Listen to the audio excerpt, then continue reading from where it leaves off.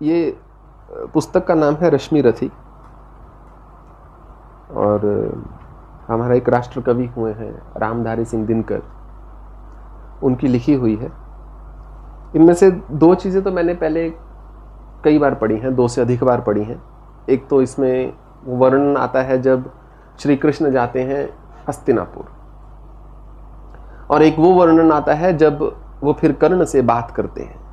ये पूरी जो कविता है, कई सर्ग हैं इसके, ये उसी पर है, कर्ण के चरित्र पर है।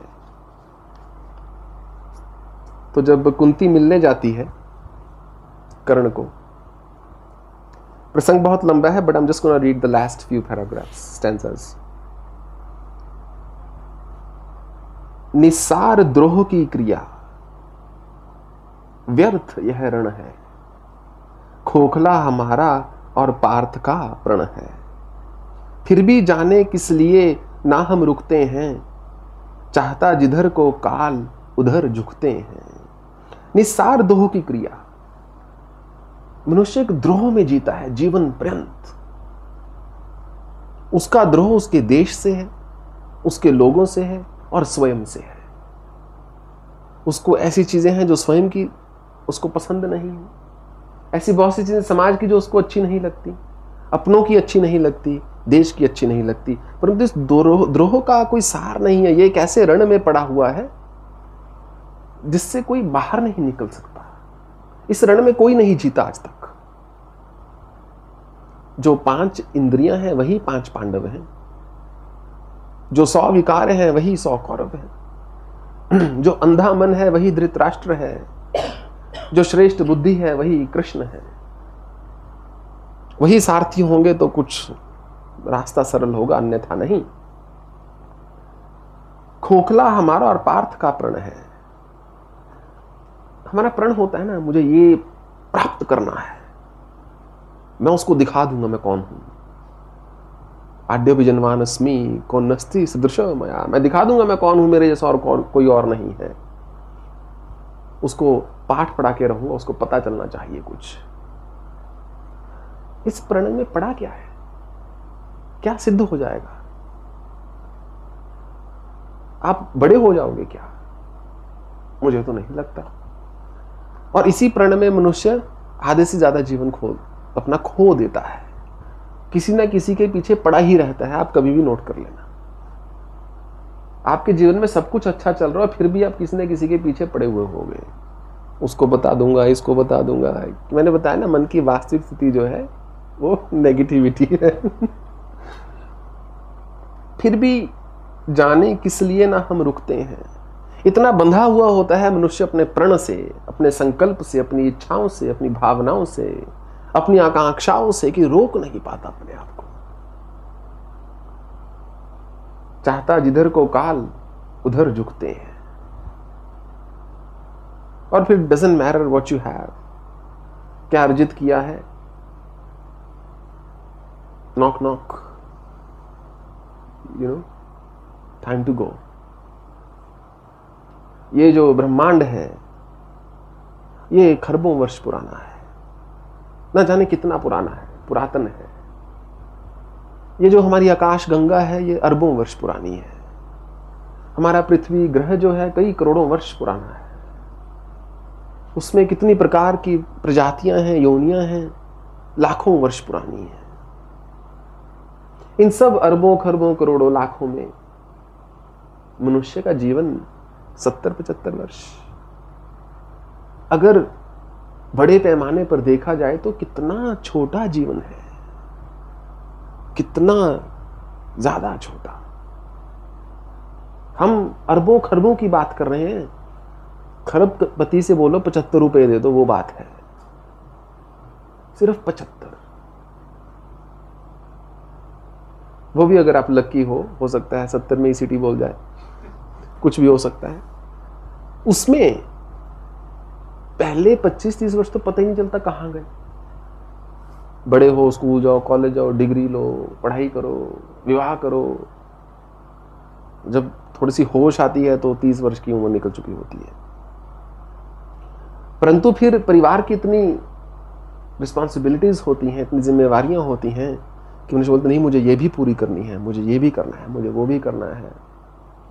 फिर बच्चे बड़े होने शुरू होते हैं, 15-20 वर्ष के हो जाते हैं, वो घर से चले जाते हैं, तो पति पत्नी को समय मिलता है एक दूसरे की शक्ल देखने का कि नहीं मैं तो भूल गया था तुम ऐसे दिखते हो, वो होता है। तब तक तो व्यस्तता ही इतनी होती है, दूसरे की सोचो, अपने लिए सोचने का समय नहीं होता। दूसरे की छोड़ो, अपने लिए सोचने का समय नहीं होता। 50 वर्ष बीत गए, क्या बचा? 20 वर्ष में कितना सुख भोग लोगे, कितना आनंद ले लोगे? डॉक्टर्स के पास भी जाना, उसके बाद भाई किसी हॉस्पिटल का ट्रिप लगाना है, कोई बीपी, कोई हाइपरटेंशन, कोई डायबिटीज, कोई हार्ट, कुछ उनको तो भी कुछ कुछ देना है ना। सबको कुछ कुछ चाहिए, सबके साथ एक हिसाब किताब है, वो चुकता करना है। तो क्या यही जीवन का सारांश है? कभी भी इस बात का इंतजार नहीं करना चाहिए कि मेरे जीवन में जब ये हो जाएगा उसके बाद मैं आराम से, आनंद से, चैन से बैठूंगा। नहीं, अगर अभी चैन से आनंद नहीं ले सकते तो कभी नहीं ले पाओगे। चिंता प्रेमयाम च प्रलयांतम उपाश्रिता, चिंताएं कभी खत्म नहीं होंगी। तो जीवन जीना एक कला है, ये ढंग सीखा जा सकता है, कोई भी सीख सकता है। प्रसन्न रहना चाहिए सब अवस्थाओं में। जीवन सरिता की बड़ी अनोखी गति है, कुछ समझ नहीं पाती मानव की मति है। ये जो नदी है ना जीवन की, it's got a very peculiar movement, बड़ी अनोखी गति है इसकी। और मनुष्य की दुविधा यही है, उसका कष्ट यही है कि वो समझना चाहता है इस गति को। मनुष्य का हमेशा प्रश्न रहता है, एक कुछ भी जीवन में घटित होता है, अच्छा घटित होता है तो उसको लगता है हाँ मैंने कुछ अच्छा किया होगा, बुरा घटित होता है तो सोचता है मैंने क्या किया जो मेरे साथ ऐसा घटित हुआ। वो गति को समझना चाहता है, गति को मति में उतारना चाहता है, परंतु वो तो संभव नहीं है। कल ही हम शायद इस पर विचार कर रहे थे कि सूर्य क्यों उदय होता है, क्यों अस्त होता है। उसकी एक एक्सप्लेनेशन तो है कि पृथ्वी घूम रही है, पर वो कारण है क्या? कारण तो नहीं है, एक जस्टिफिकेशन है। तो जीवन तो एक बहती हुई नदियां है, चल रहा है। किसी को उस पार जाना है, किसी को उसमें डूबना है, किसी को उसमें तैरना है, किसी को उससे जल लेना है, किसी को उस जल से सींचना है। सबका अपना अपना एक प्रयोजन है। बहती प्रचंडता से सबको अपनाकर, परंतु ये नदी जो है किसी का इंतजार नहीं करती, प्रचंड स्वरूप में बह रही है, बस चल रही है। हम सोचे कि हमारी ओर से नदी की गति इस तरफ हो जाए या उस तरफ हो जाए, नहीं होने वाली, मूर्खता वाली बात है। सहसा खो जाती महासिंधु को पाकर, चल रही है नदी, और जैसे ही महासिंधु में मिलती है सहसा ही नदी खत्म, एकदम से।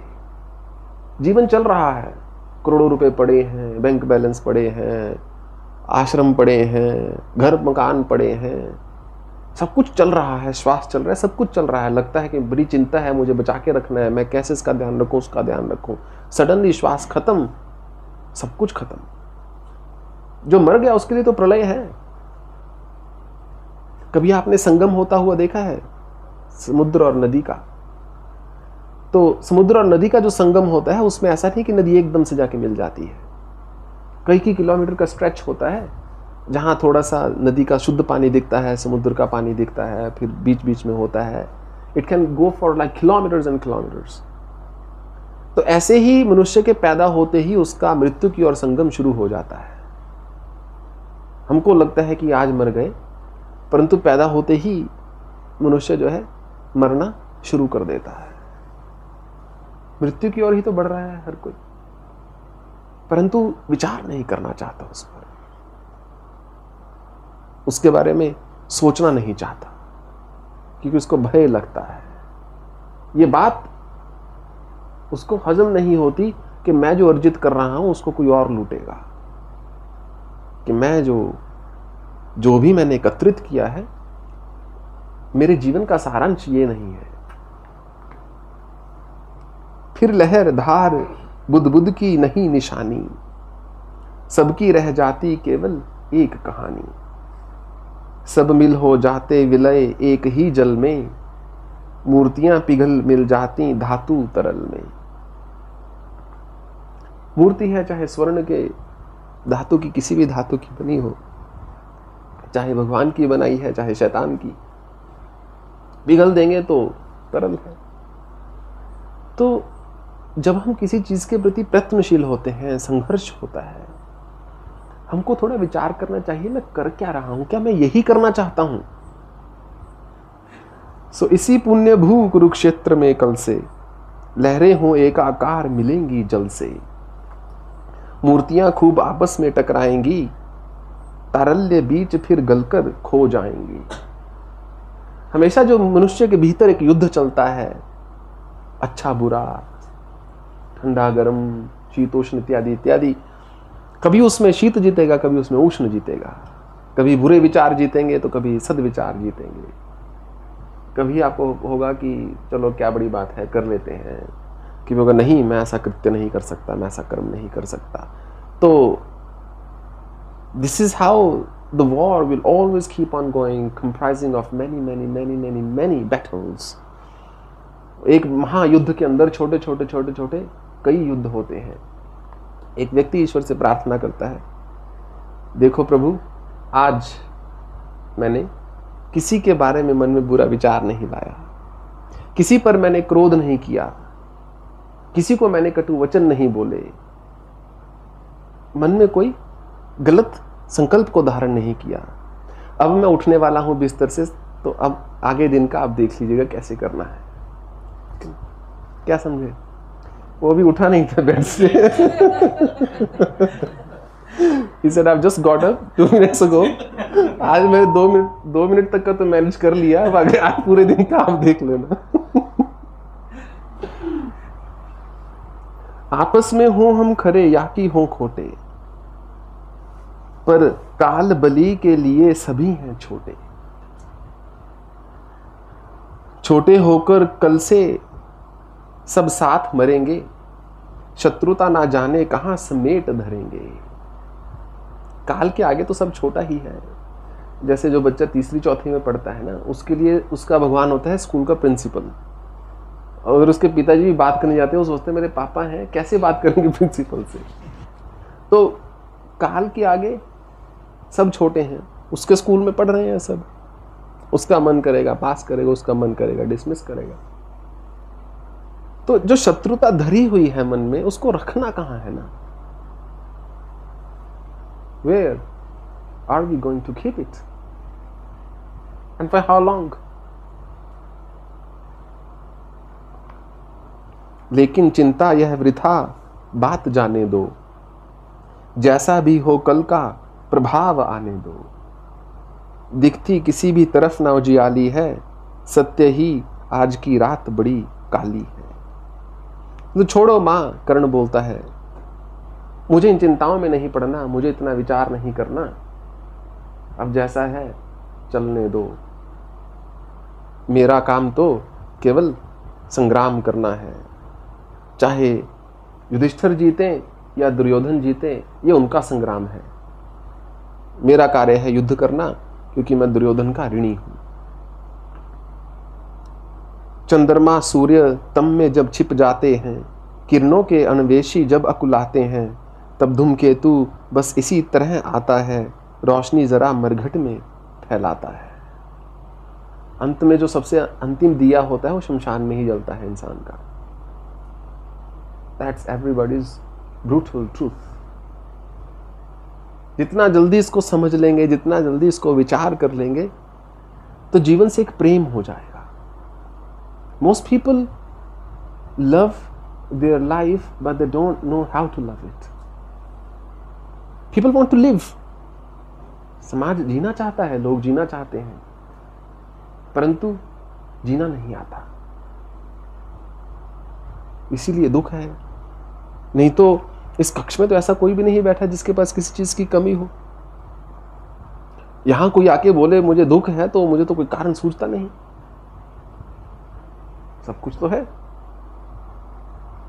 हो रहा मौन राधे चरण को छूकर, दो बिंदु अश्रु के गिरे दृगों से चूकर, बेटे का मस्तक सूंघ बड़े ही दुख से, कुंती लौटी कुछ कहे बिना ही मुख से। तो कर्ण ने माँ के चरण को स्पर्श किया, दो अश्रुओं की बूंद उसकी आंखों से गिरी और बोलता अब मैं चलता हूँ। और कुंती भी जो है चुपचाप चली गई। सत्य जो होता है ना, केवल सत्य ही निरुत्तर कर सकता है किसी दूसरे को। जो संघर्ष होता है, जो बहस होती है, वो हमेशा असत्य को लेकर होती है। सत्य की तो कोई बहस नहीं है।